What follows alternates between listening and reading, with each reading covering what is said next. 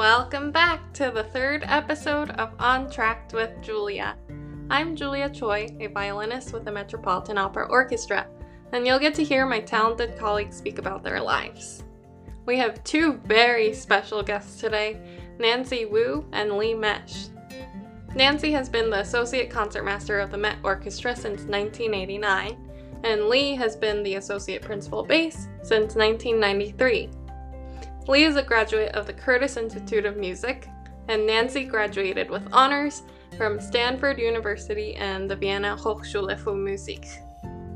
Their performances have taken them across the globe, and they are also very much looked up to for their pedagogy.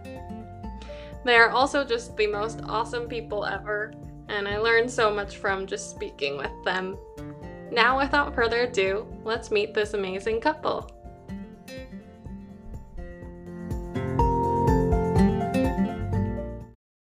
Good morning, Nancy and Lee. Thank you so much for being here and for your time and joining me on this interview.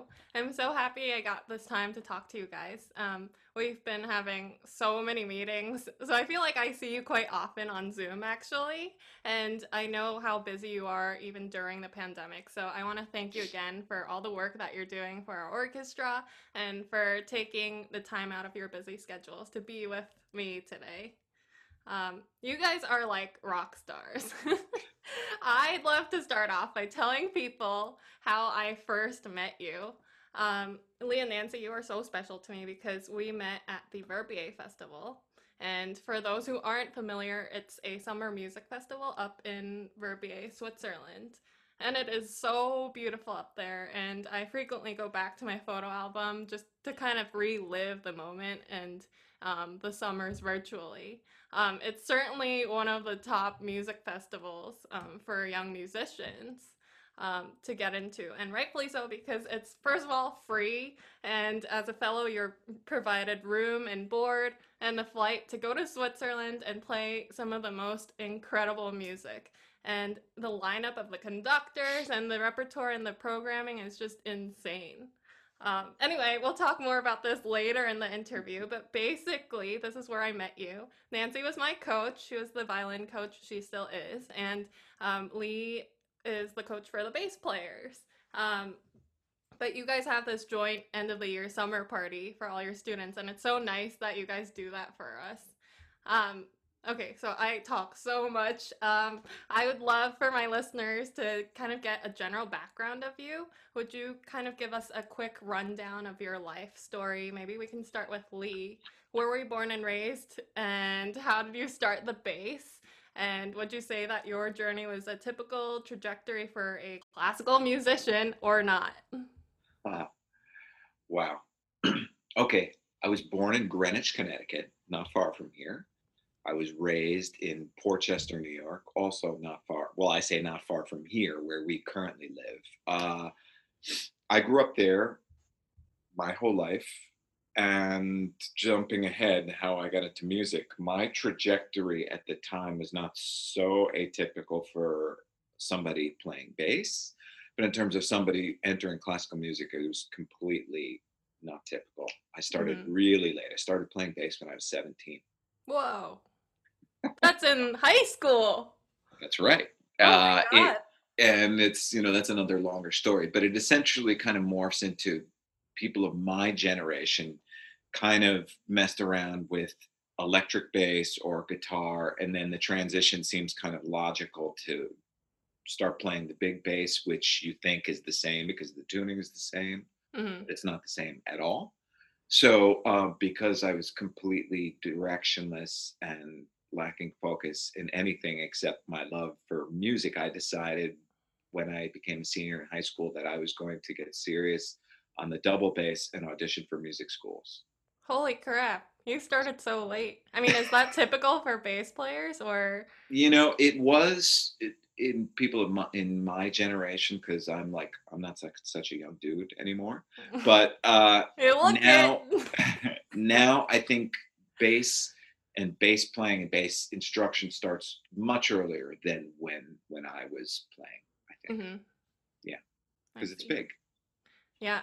I mean, I started when I was 4, and I don't know. Nancy, did you start really young also? I started when I was 5, Yeah. so similar. And I started because my brother was already taking violin lessons. He's older than me by 2 years. Uh-huh. And he had started with the Suzuki program. My mother, typical Asian woman, parent, Mhm. thought it was good for us to have music. And this was in California, Los Angeles, in the San Fernando Valley. And there were Suzuki lessons at what was then called San Fernando Valley State College. Now it's called Mhm. Cal State Northridge. So my brother was taking lessons and I would tag along. And the teacher said, "Why doesn't she start?" And so I started. And my brother and I studied violin side by side all the way until he left for college. And he was a wonderful partner. We practiced together. We would practice scales together, played Aw. Bach double together. He was my hero, and he was always concertmaster generally because he was older and he was very, very accomplished on the violin. You Wow. think he was better. Yeah, he's Now he thinks she's better. What, is he still playing now? No. no, Ah. he played as an amateur for many, many years, chamber music, all kinds of things. He's a sociologist. He was Mhm. at NYU. So he comes to the opera. He's a subscriber to the Met Opera with his partner. But we grew up, he was a wonderful influence. We listened to, he bought the complete Beethoven symphonies with George Sell, things like Wow. that. So like I had a very good influence in my life with my brother. So I That's great. started at age 5 and I grew up in LA. I went to my undergraduate years were at Stanford University, which was a That's little right. unusual Yeah. because I wasn't sure that I was going to go into music. What was your major there? It was music. Oh, that's cool. I, Well, that's I awesome. I wish Yeah. I had double majored, but I at some point after my sophomore year, I realized I needed to practice, Mhm. have time for practicing. So I actually took a very, very light load in my senior year and just did a music degree. But I decided that I had a teacher who helped me reshape my technique. And then after Stanford, I went to Vienna on a Fulbright Wow. on a Fulbright scholarship, and I ended up staying there for 5 years. Oh my goodness. That's amazing. Isn't it funny how that works? I mean, it's so crazy from New York to Vienna to California. You grew up and had all these different experiences at so many different places, but this just proves how music essentially brings people from all over the globe together. Yeah. And Lee, you went to Curtis. Do you want to speak about that a little bit? Yeah, well, first I actually went to SUNY Purchase, State University of New York at Purchase, I did because, not know that. yeah, well, I wasn't playing for that long. It was kind of ridiculous. And I auditioned for SUNY Potsdam, SUNY Buffalo. And I think I got rejected from a couple of them, but Purchase took me. And look at And you now. well, I was there for 2 years and I was very brash and incredibly ignorant, so, but I was Purchase worked out amazingly well because there were not many bass players, so I was really thrust into situations and ensembles that I had no business being in, no experience. I didn't know what I was doing, but that really forced me to learn really quickly. And Hmm. then after a couple of years, well, even in my second year, I thought I needed to try to get to a more competitive place. And yeah, the Curtis thing. That I And the just got. Curtis is just on the other spectrum of that. Well, yeah, it's on the other spec. I got incredibly lucky. I was in the right place at the right time, but that was an interesting thing. But I got accepted there, and that was just amazing. That's yeah, that's so cool. Um, how long have you guys both played at the Met? Nancy, you were there first, right? Yes, I started in December 1988. So it's Wow. been, Wow, I was Let's do right. the math here. yes, I don't know if I can do it. You can do it. it's been, I'm coming up on 32 32. years. So Oh my goodness. Thank you for your service.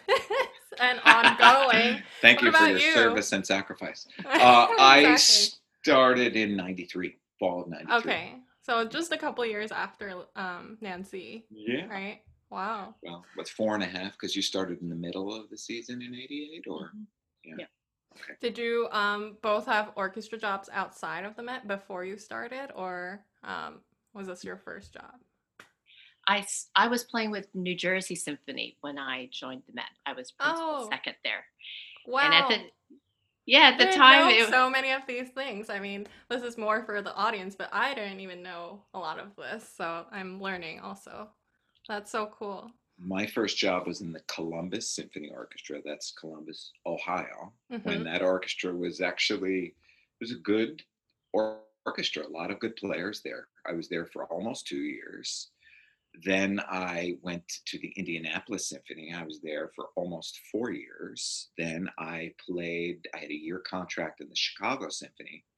And while I was in Chicago, then I won my position in the Met while I was in Chicago Symphony and left Chicago. Wow. That was about That's 7 years in total before coming to the Met. Did you feel like you had any struggles going through it, or? Oh my God, these are subjects for like a million podcasts. I know. I just have so many questions. Sure. Our audition trajectory was very different because Nancy's like the wunderkind and I'm the journeyman, right? So you got this position much sooner in your audition process, right? After Vienna, I came back to the United States for a summer festival where I met Desiree Elsevier. We played in a quartet together in Norfolk, Connecticut. Mm-hmm. And she encouraged me she was my audition coach, which I was very lucky because she had just won the Met audition. Wow.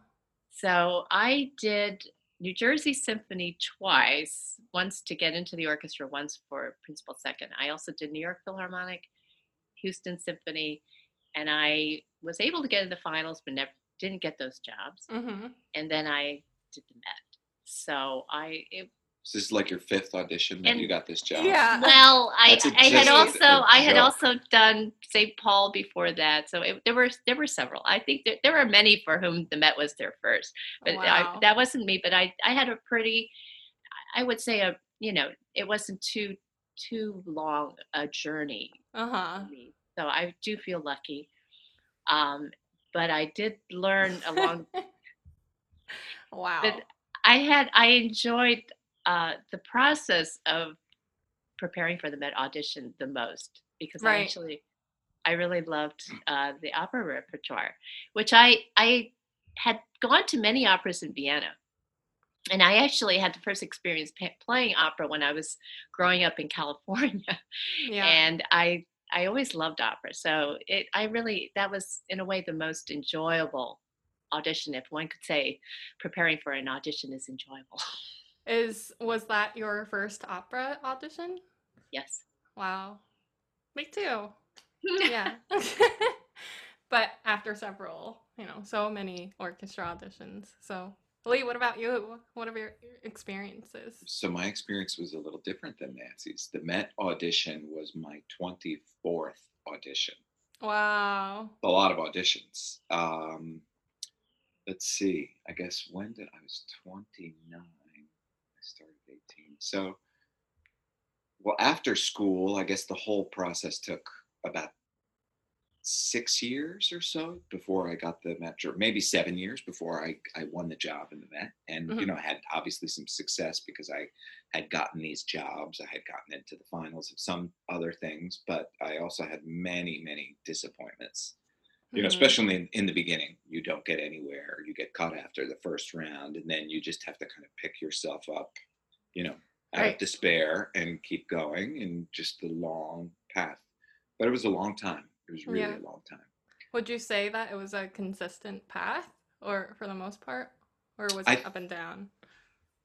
Earlier it was up and down, but I think obviously later in the process, you get to the point where you start feeling your confidence. You're sounding good because you are getting into the finals, Mhm. and you're getting down to the last few people, and you're doing things right, and then you start for me at least, it gave me a lot of confidence in thinking that, okay, this is going to happen, and I'm where I need to be. So that obviously feels much better. I think anytime somebody wins an audition, you have to feel that way. Although you really didn't feel so confident in your Met audition. You should say what happened for that, because that's Nancy. Well, in the first round, I actually dropped my bow. Oh my gosh. I Was your caught phone it. I caught it. You know, it was one of those things that slipped out of my hands. I caught it, but I okay? had to stop in the middle of the excerpt. And then whoever was monitoring, Tom Brennan said, just start over. But I thought, oh, I'm out. Oh no. I mean, those are the things that some of the students would not know. That it's okay that, these malfunctions happen during the audition. You just have to start over, tell the monitor, and everything's fine. And you just start over on a clean slate. But some people don't know that. So this is good. And after every round, she would call her mom and brother and said, I'm gonna get cut. I didn't play well, except when you won, right? So you don't know. Won. You don't always need to have supreme confidence to win. You could feel like you don't sound well. You could also win. Right. Yeah. You both have obviously been on panels of a myriad of auditions now. Could you tell us what the auditions are like being on the other side of the screen as a judge, and what you hope to hear from a potential candidate? It's fascinating. It was such an interesting thing to sit on audition committees for me, and this is something I do try to pass on to the students that I work with. Naturally, you're looking for excellent intonation, really good rhythm, beautiful sound, and these things are important because it makes playing together as an ensemble easier. Mm-hmm. It also is part of the musical product, when the whole product. But ultimately, at the very end of the day, in the finals, everybody is playing at a very high level. Mm-hmm. So for me personally, I want to feel the music from the person, and even if it's not exactly my interpretation, but if I feel they're genuine and that they relate to the music in a way that I can connect with, that's the person I want to sit with. Yeah. So I have found that over the years that when I hear somebody that I think, that's the way the music sounds to me, or they have a passion for it, or they really connect with it, that's for me very important, very Mm-hmm. What about you, Lee? I'm just trying to think. I've sat, of course, on many string auditions. I've sat on a timpani audition. I've sat Whoa. in on the harp audition when Mariko got her job. What else? Any others? No, that's it. But when the committee is sitting there, I think people take it very, very seriously. We don't. Every orchestra has different audition processes, of course, but there's no discussion with ours. There's no discussion throughout. The screen is up throughout. Mm-hmm. You vote how you feel, whether this person should be advanced or not, or the person should get the job. Yes or no, they tabulate the votes up, and that's it. It's completely anonymous and democratic. And I think it's a great system, and I totally believe in it. I'm struck with how importantly the rest of the committee takes their jobs. People Mm-hmm. really feel that they're trying to give each person their best chance to play their best audition. We all know what it's like. There's the months and years of work and stress getting to that point of Right. traveling to a different city, playing.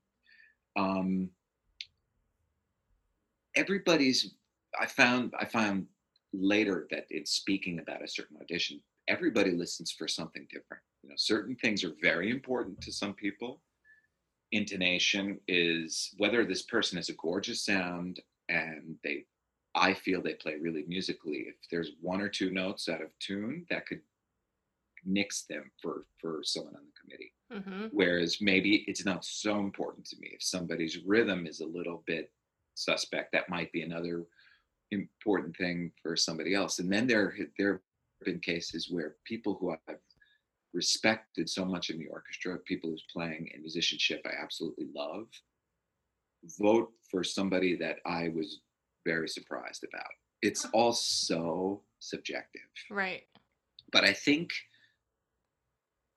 sometimes the auditions are like very, very close, 7 votes to 6. That's not so clear. Sometimes the votes are completely unanimous, which is also rare too. But I feel like when somebody wins, they generally stand out clearly. Either their sound is beautiful, their musicianship Mm-hmm. is really captivating. There's something that people agree, yes, this person really is the winner. Yeah, The end. it's like the it factor. That's awesome. Yeah, I haven't been on a panel yet, so I'm interested to be. You're going to be on a lot. Hopefully. Nancy, you're the associate concertmaster of our orchestra, and Lee, you're the associate principal bass, and both are extremely critical roles for the orchestra. Can you tell us what your job specifically entail and what the key differences are between yours and the rest of the section and versus any of the other title roles? And also in auditions, do you listen for certain things depending on which position the applicant is auditioning for? So my role as associate concertmaster, often sit second chair to with the concertmasters. I often sit on the second stand. Occasionally, I have to lead an opera as concertmaster. So there are many roles involved, Mm-hmm. and but probably the most time I spend playing is in a supportive role. I do find when sitting with the concertmasters, it's you want to both be a very strong player, and but you really have to make them also feel very comfortable so that they can lead. You don't want to get in their way, but you want to support them. So it's a tricky balance. Yeah, I hope I do a good job. I think I of certainly course. try my best, and I've gotten mostly good feedback from the people I sit with. But it is a very tricky job, and because you're on the first stand, you want to be a very strong team Right. with the concertmaster. So that's almost the most important thing. But you also don't want to lose your individuality, because Right. I think that's always important as well. So It's it's a an very, interesting thing. yeah, it's a very fine line that you're tiptoeing across, right? Yes. Yeah. And then having to step into the concertmaster role where you really then need to be a leader. So Right. sometimes it's hard to keep up all of those chops, I find, but it's a challenge. Yeah. But it's also very rewarding because I get the different challenges. So I feel very fortunate that I've been in that position, and I've had some amazing experiences also being right there in the front. I also sit next to the principal cello very often, and so I often have said I'm in like a really, and I feel so fortunate to Yeah. sit between these amazing players, and it's a wonderful thing, and very close to the conductor, which is also, you have a lot of interaction, which is also nice, because sitting further back, I think is often more challenging because it's harder to stay involved and engaged. For sure. Although I always tell people, just keep, or people I work with, like in Verbier, keep looking up, because a good conductor will want to engage you no matter where you're sitting, and Right. it helps you. But as far as listening to auditions, well, of course, when listening to somebody auditioning for a position like mine in a different section, you want them to be able to have both some soloistic capability for sure. But again, the musical sensitivity, I think, is also very important. And that's a very difficult thing to determine in an audition. But I do try to listen for that, because that sensitivity, again, is what makes you play well with somebody else, Mm-hmm. besides having a strong opinion yourself about the Right. music. Wow. Just for Nancy, that she forgets the one really stressful thing about her position is she often has to jump in and play a solo, Right. big solo without rehearsal. And without So notice, right? that's Sometimes. sometimes, Like I if someone gets mean, sick all of a sudden, then you have to jump in and you play. know, after all these years to kind of be prepared, but it's not the same as having a rehearsal to hear your sound in the gigantic space of the Met. That can be really scary when all of a sudden you're doing it and you haven't gotten a chance to do that. Mm-hmm. Whereas Yeah. even though sorry, I'm interrupting. Should I talk? Even though our titles are the same, our jobs are actually quite different. So the way it's Wow. set up in our orchestra, the associate concertmaster, there are two concertmasters. One concertmaster always plays, one is always off. There are two principal cellos. When one is playing, the other one never plays with them except when the Met Orchestra plays. Then in terms of the other strings, there's principal second, violin, and associate principal. Principal viola, associate principal. Mm-hmm. So, and principal bass, associate principal bass. So essentially it means those jobs are split in the role of whom is playing principal for that opera. And we overlap with one opera. It's a little complicated, but it generally means I play almost half time as principal, even though my title is associate principal. Does this make sense? Yeah, totally. For So the me, but whole maybe not for, Well, the whole fact that it's a whole different mindset. What Nancy was saying, if you're playing next to the principal or the concertmaster, then you earn a role of kind of blending more. Whereas when you're playing principal, then you kind of just play in a way that you believe it should be without having to worry about blending with somebody. So yeah. that's, I think, a big difference. And sometimes it's great to have that freedom, and then other times it's also great to have a little bit of a break. It's just somehow what the stress level is just a little bit lower in a way. Yeah. What does my job entail? Obviously, if there's a solo, for bass, which means like a couple of whole notes, uh, there's some famous whole note solos. Oh, what about like at the end of La Boheme, the long A when Mimi's has Oh finally yeah. died? It's funny. It's really, I used to get so nervous with that because it's hard, because it's really exposed, and you could be nervous, and my bow is like, which means my bow shaking. Yeah. Which means she's not really flatlining. Yeah, Oh my goodness. that's what it means. Sorry. Yeah. She's Wow. funny.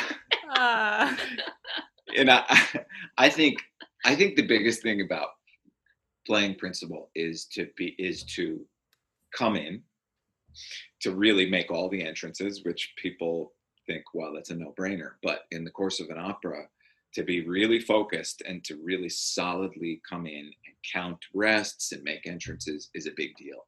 And I yeah. find that if I'm playing principal, and hopefully I'm not spacey and tired, but look, it happens. If I don't make an entrance, maybe it's just my own feeling, but I feel like all of a sudden there's a feeling of unrest in the section. It's like, oh man, I got to get it together. Yeah. Um, I mean, it's kind of like you're in the hot seat, right? Being yeah, in these yeah, title positions. Yeah. So, yeah. I mean, you're really expected to just. I mean, not that if you're sitting third chair, fourth chair, sixth chair, whatever, you're expected to play at a less high standard. Maybe it's just your feeling. I feel obligated to try and be really solid. mm-hmm. Put it that way. Listening for an audition for somebody who's principal or not principal, to me, there's no difference. Mm-hmm.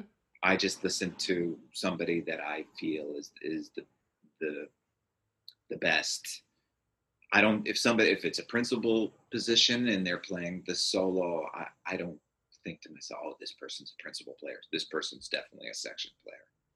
Yeah. To me, especially in most of our stuff, we're a single unit. It's a giant violin section. It's a big bass section. we're supposed to play as one in unison, which is the really difficult and challenging thing about playing in a large ensemble like an Hmm. orchestra.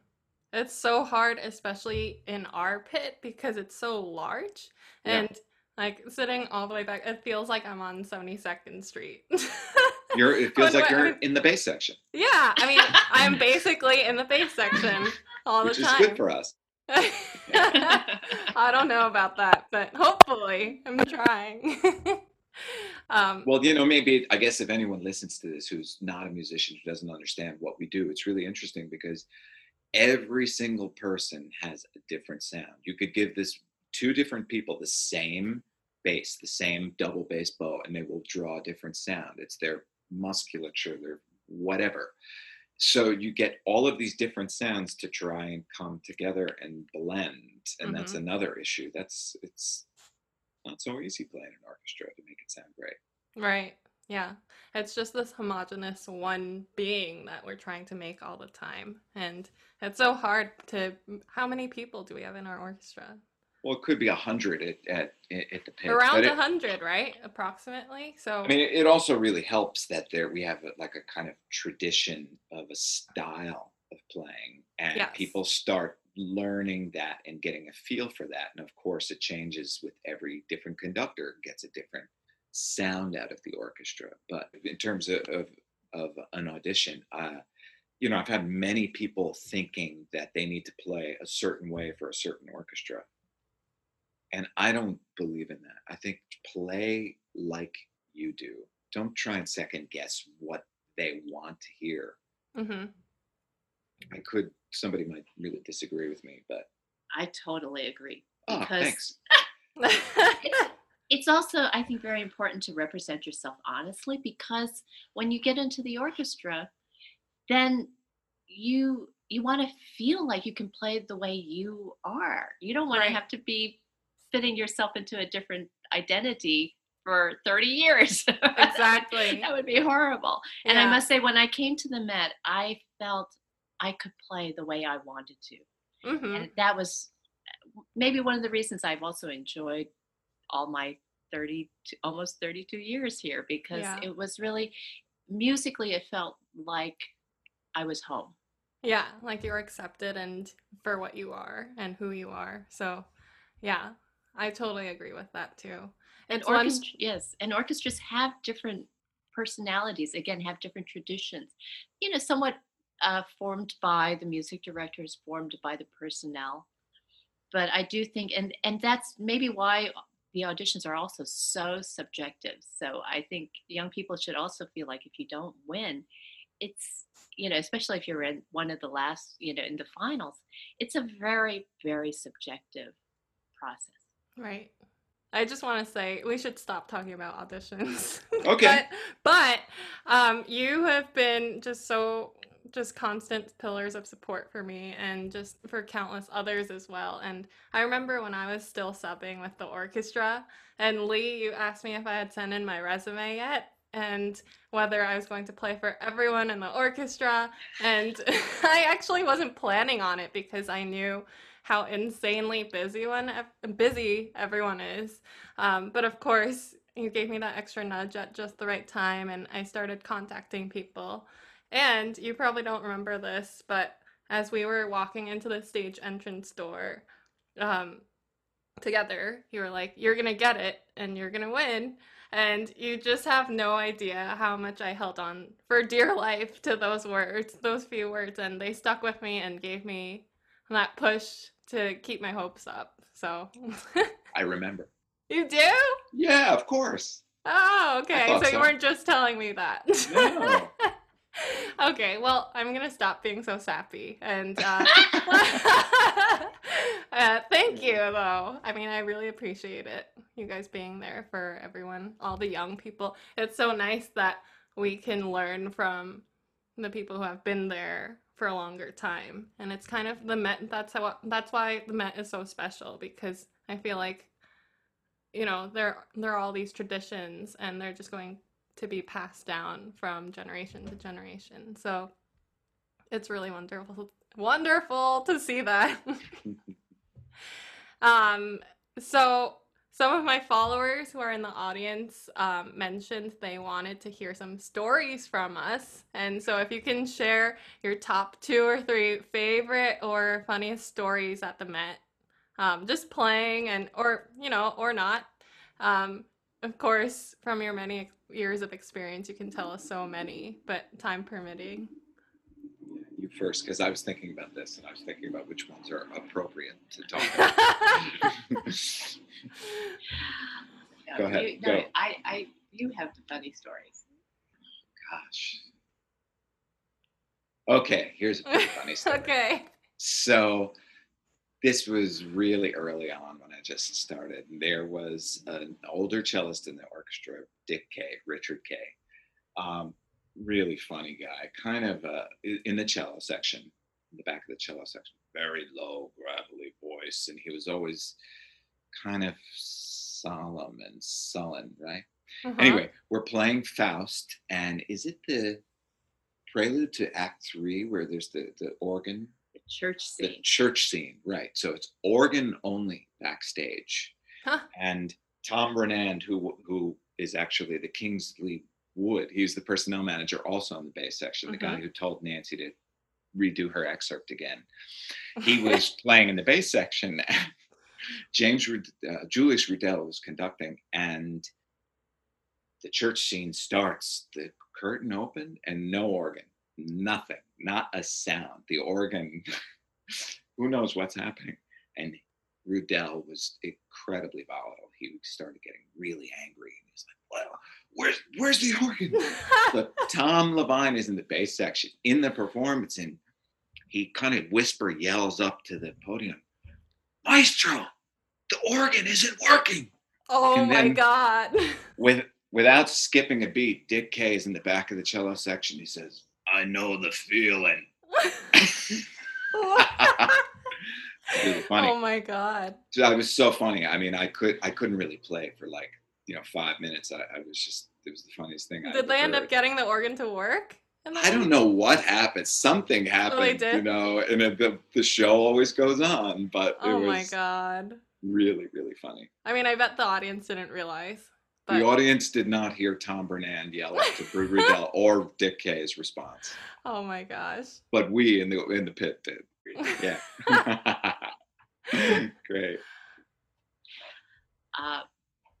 Well, my favorite funny story took place in the parks, and this has been repeated, I'm sure, many times. But on Staten Island, there were always these June bugs, and they would fly to these parks concerts were outdoors. We had kind of a portable tent, and it took place in June.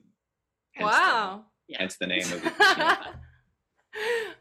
So the bugs would fly up to the lights that were at the top, and then they would drop down.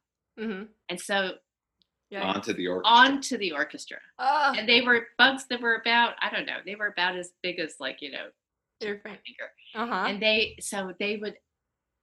we would start playing, and usually at the beginning there were no lights because it was still light enough. We didn't. But then as the performance went on, the lights went on, it got dark. So as we were playing, these bugs started falling on the musicians. Oh boy. Did anyone break an instrument? No, but you could just see people starting to twitch and starting to hit their music and starting to try to swat these bugs away. And this only happened on Staten Island for some reason. We played in all 5 boroughs, but only on Staten Island. Okay. For whatever reason. So. And I'm in the bass section on my stool overlooking the whole scene, watching this unfold. And it cracks me up thinking about it, remembering it. But the funniest time was when, and the chorus used to, they were seated behind the orchestra. On risers. Yeah. On risers.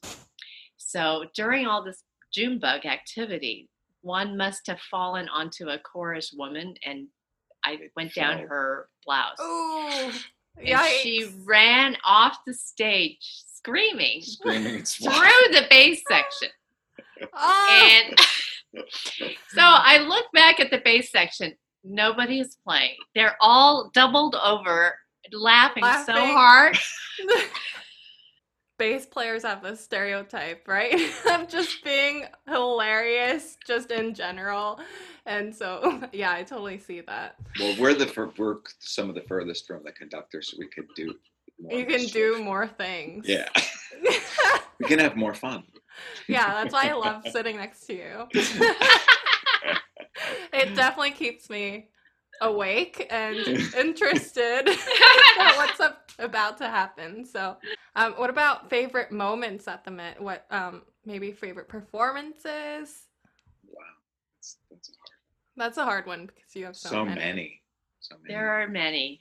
I was lucky enough to play under Carlos Kleiber. Wow. Played at the my first Rosenkavalier experience was with Wow. Kleiber. Oh my goodness. And we that- just played that. Yeah, and so that was unbelievable.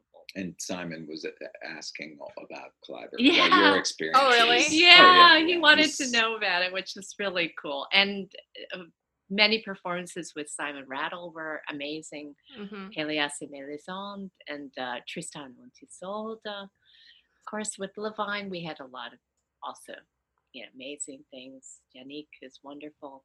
Mm-hmm. It's hard to find to say one.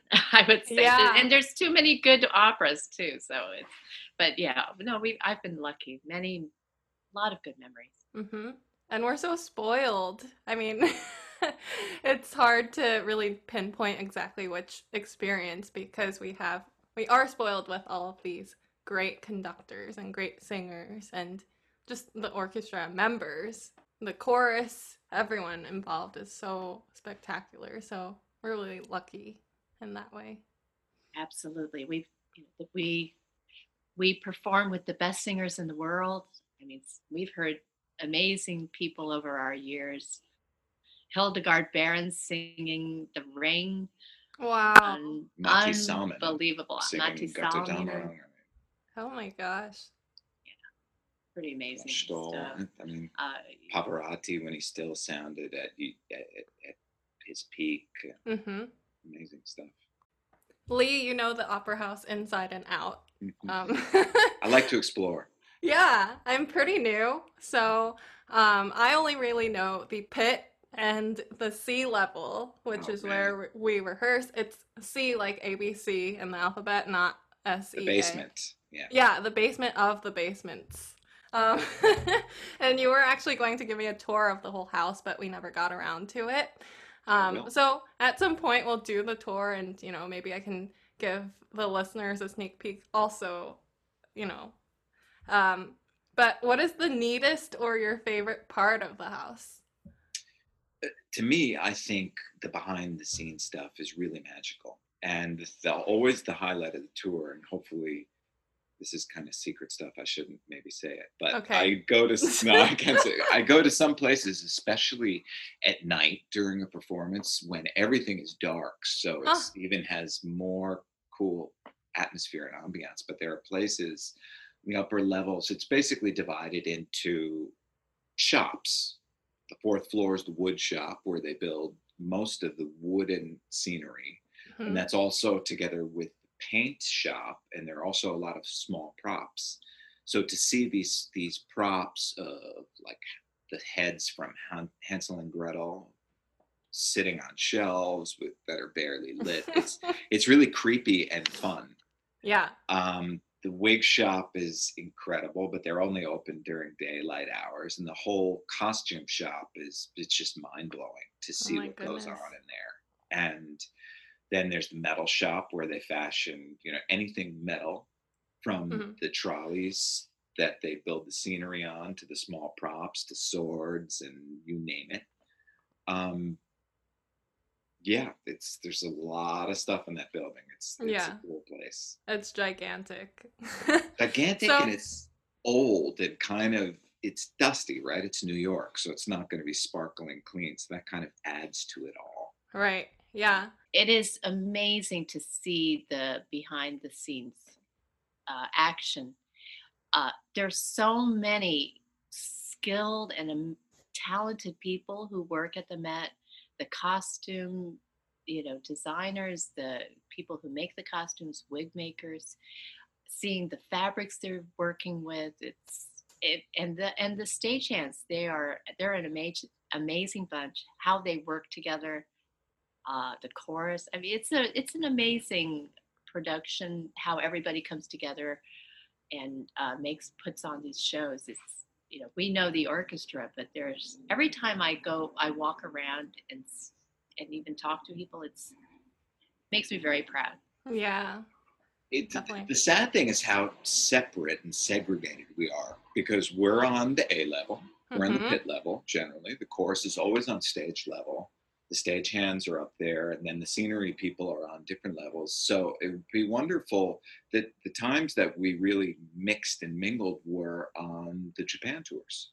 The whole company would be on one plane. You might be sitting next to somebody from the scenic shop, and you get to know different people, and it, it's too bad we can't do more of that. Yeah, I wish we could do more of that too.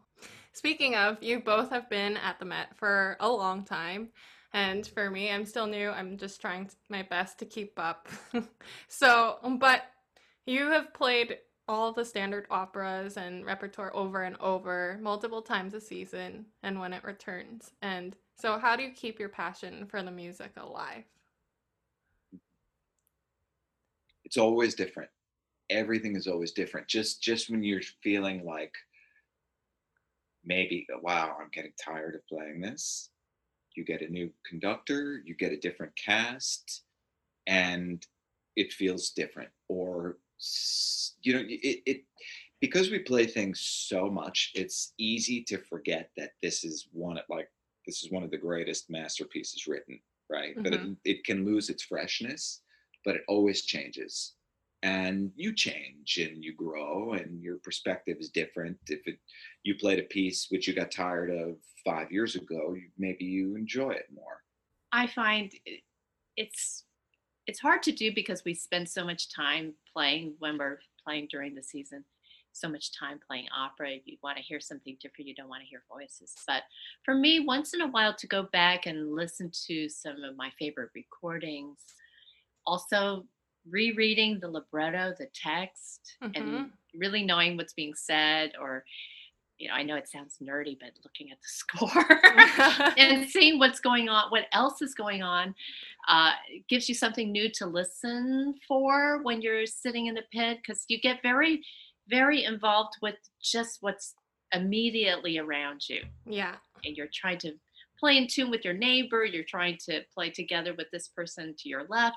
But if you start listening to what's going on in the winds or across the pit, that actually helps me. And again, even the ones that I know, but just to really, like, yeah, I don't remember the text always, but just to remember what's really being said. And yeah, just going back, but also listening to some of my favorite recordings, my favorite singers, and just remembering, you know what what the music is about, and getting away, get a little distance away.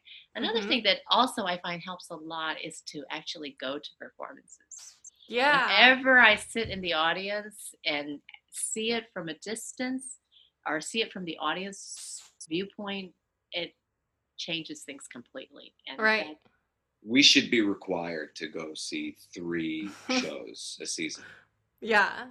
because it I just forces you out of your little 5 foot perimeter, and you hear the everything in its entirety. You focus on the production, and then you think, wow, maybe this thing that I was so focused on around me that I don't really even hear out in the audience is not so important, and it just kind of gives you a fresh perspective. right. Yeah. So totally true. Does it ever get easier as the years go on, or are there some staples in the rep that just never get easier? yes, I think it gets easier. Definitely. Okay. Certain things, it's very interesting. For me, a lot of the Wagner operas, actually, I had such trouble at the beginning with them. Maybe it was just learning so many notes. And those for me get easier every time. Not easier, they're still challenging, but just then playing all the passages, it's they're more familiar. You still have to practice them, but it's not the same. Mozart doesn't get easier. I Yeah. find that remains challenging, as Barbara challenging Seville. is, yeah, Barbara Seville. Some of these ones that are actually more transparent, and Or almost more pristine. They remain very challenging. Verity remains very challenging. The familiarity makes things easier. You know, for instance, what is difficult in your own particular part, and it's just a little less difficult the second time. And then, of course, there are passages that I play that I like. Well, I could never play that thing my whole time. And I usually turn to my stand partner and say, "Well, totally, f that up," and I never could play that passage. So you just I feel like, well, okay. Yeah, I wonder if Rosenkavalier is one of those too. Well, there's things that are impossible to play, right? That were Yeah. composed in an impossible, and you have to fake as best you can, right? They're just exactly. Rosenkavalier doesn't get easier. That's one that the way he wrote it, you feel like you have to play every note and play it every note really well, and it remains very challenging, but in a very rewarding way. Interestingly different from some of his other operas like Electra and Salome, which are, but again, I think it's the way it's written that it's much more transparent. Rosenkavalier. Yeah. Wow. How do you juggle your family life with our rigorous schedule when we're playing? How did we juggle our? How did you? I mean, the kids are 18 and 23. Yeah, almost 19. Almost Wow. 19 and 23. When the kids were little, I don't know how we did it. I took naps in the car on the way to the Met. Oh my Not gosh. when I was driving. I slept almost every trip, not when I was playing. You gotta say the car wash story. That will epitomize it. I was very tired much of the time. That's one way I dealt with it. Luckily I've never been much of a TV person, but I didn't have time to do anything like that really. Nights off, I would practice. I would start at 10:30. Oh my gosh! After I put the kids to sleep, after I cleaned up the kitchen, that was my starting time. Oh. So it was challenging, but we had a very wonderful nanny who was with us the whole time our kids were growing up, and it's very challenging. You have to juggle a lot of things, and I was not always as prepared as I wanted to be.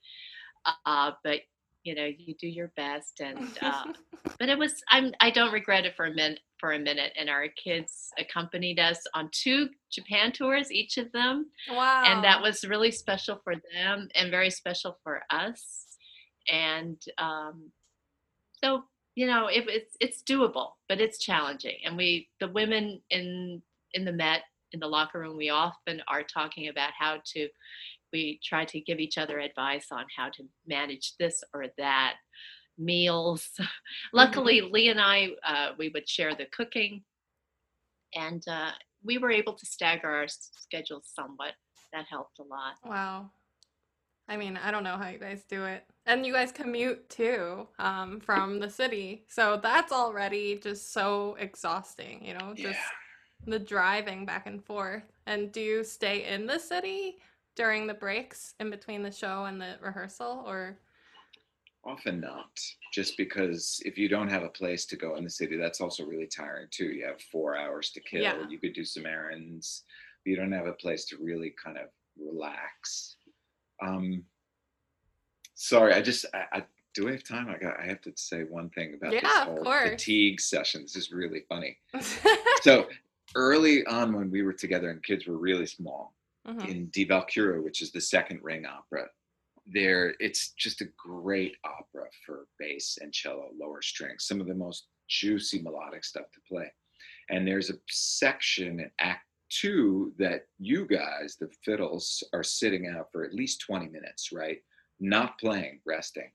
And I remember saying to Nancy, you have to listen to this music. It's incredible. It's like some of the most gut-wrenching stuff to play. And I was playing it. I'm so into it that night. And I looked over and she's just passed out, her head's down. And, oh my God. Totally out. And I was like, oh. So she took a lot of naps where she could. During the show. Well, you guys weren't playing for 20 minutes, so it was a good Yeah. spot. Oh my goodness. You put the scroll of the violin in front of your head. You lean it so that you're not Yeah. quite so obvious. Well, if you could give yourself 20 years ago some advice, what would you say? For me, 20 years ago, uh, you don't know this in your 20 years younger self. I was everything was very intense for me. I wanted it to be the highest standard, this and that.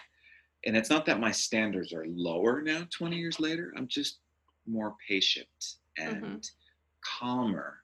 Not everything is going to be the pinnacle.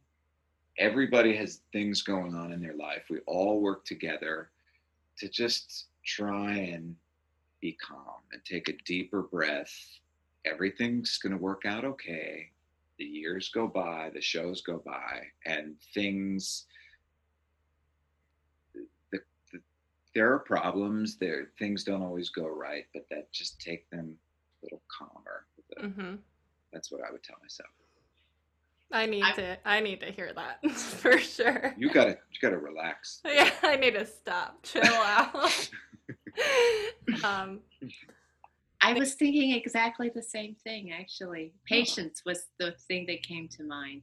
When you're a young person coming into the orchestra, especially after going through such a competitive process, you think that everything is going to be perfect, or not even perfect, but like, again, at this incredibly, like everybody's going to be like you. And when you're young and there's nothing else in your life, it's one stage. But in the Met, as you said, the Met Orchestra, we have people at all different stages of life, different who've been in the orchestra all these different years, and this is true for many orchestras. But you have to, at some point, I think, again, as you're in the orchestra longer, you realize that, again, the whole picture works out. And even though some of these little details and this one performance, wasn't as good. Oh, that's the other thing. I think it's just having that you realize that in the grand scheme of things, that it still is a great orchestra. People try, we come together for many, many performances and the standard is great, but it's easy to get caught up in small things and get caught up in small negative thoughts. And you want to try to stay positive, see the positive in your colleagues, because everybody has something good to offer. But again, just patience. I think when you're young, you want things to happen quickly, you want things to change quickly, and it's not the nature of an orchestra like ours. But ultimately, it's when you really, again, when you sit out there and you listen, you feel really good about what we do and that we're part of this amazing product. Right. Yeah. Definitely needed to hear that. What is your favorite opera? If you had one to name. I love the Britten operas, and I really loved Billy Budd. For a lot of reasons, but I guess it would either be Billy Budd or Peter Grimes. Oh, I haven't played those, so. You just wait till you play Peter Grimes. I mean, some of the greatest stuff to play, great masterpieces. That's what I would say. The first thing that came to my mind was Rosenkavalier. But I also have a very soft spot for Die Zauberflöte, Magic Flute. That one for me is short one or long one? No, Die Zauberflöte. That's the long one. I don't like the cuts of the short one, although it's hard to play the long one after you've played the short one. Right. But there are moments in that opera that are just magical. Pretty heavenly. Yeah. A lot. Mozart operas are. Again, it's so hard to have one. But when you said that, Rosenkavalier came to me. Hansel and Gretel too is really beautiful. Coming back to some of those tunes, although I wouldn't say it was my favorite, but I'm just talking about moments. I mean, it's great, Hansel and Gretel. It's a great one. Yeah, can't wait to play it. Do you guys drink coffee? You do, right? What's Absolutely. Big time. what's your method of brewing? We Espresso. We have an espresso machine. we have an appartamento made by Rocket from Milano. Ooh, So so we fancy. yeah, it's a small machine, but it's like a fancy machine. And we have a decent grinder and beans that we found, and it's like that's kind of our morning ritual. Cappuccino every morning, and I Wow. have one in the afternoon, and you stopped. But no, we have kind of exquisite coffee. It's hard to drink coffee from anywhere else. It's so good. Or And we even miss it machine coffee. It's like a Yeah. big no-no. No, we just don't drink it. Yeah, we have a Okay. good coffee life. Yeah. What's your favorite restaurant in New York City? This is really funny because we're like country bumpkins now. You know? And like I walk when I'm in Lincoln Center, and because we live out in the woods here, and especially with life raising kids, I walk out on the street in Lincoln Center. I'm like a tourist, you know. I don't know. We cook so much, you know, for our family. Does Flushing count? Sure. Nanxiang Xiaolongbao in Flushing. Okay. We'll have to go to that. Yeah. Okay, so this or that questions. Summer or winter? Winter. Winter. Sweet or salty? Salty. Ooh. Breakfast or dinner? Dinner. You guys are the same. Dogs or cats? Cats. Wow. Okay. Wine or cocktails? Wine. Not really either. Beer, I would say. Or beer. Oh, so you're a beer guy. Beer. Okay. Gin and tonics. Ooh. Okay. What's your go-to drink? I guess that's it then. Gin and tonic, right? Yeah, gin and tonic. And beer. If you're having wine, do you like red or white? Red. White. Mountains or ocean? Mountains. Mountains. Jazz or pop? Jazz. They were different. Or rock? Rock. Yeah. Ramen or udon? Ramen. Coffee or tea? Oh, I know Coffee. this. Books or Netflix? Books. Netflix. See, I'm not a TV person. Yeah. Cooking or takeout? Cooking. Cooking. Homebody or outdoors? Outdoors. Right? Yeah, outdoors. Combination. Yeah, outdoors. combination. Introvert or extrovert? Extrovert. I'm a mix, I think. Yeah. Morning person or night owl? I guess this changes during the season, right? Morning, I think. At Morning. this point in my existence. At our age. Our advanced age. Okay. And then I guess just this won't be such a rapid question, but what do you miss most about playing at the Met? Seeing and playing with my friends and colleagues. Me too. Hearing the music, hearing the sounds of the music, hearing the singers. Hearing the sounds, feeling the resonance within the orchestra. That it's hard to imagine. It's hard to experience that when you're not sitting right in the middle of it. Right. Yeah. That's something I you miss can't all of really that too. recreate. Yeah. Right. Just playing the music. I really Yeah. miss the music. Me too. Well, hopefully we'll be back very soon and stronger than ever before. Well, I think this was a good time to wrap it up. Thank you so much for giving me and our listeners a chance to learn a little more about you. And unfortunately, our industry can have a stuffy perception, but I think that through these interviews, our friends and the audience will realize how normal or not so normal we are as people. We're not that normal. But what is that? But yeah. Yeah, but just that we're people too, and we have lives and things outside of music and work too. So thank you so much for being here and for your Such a time. pleasure, Julia. You're great. Thank you, This is your great Julia. new profession.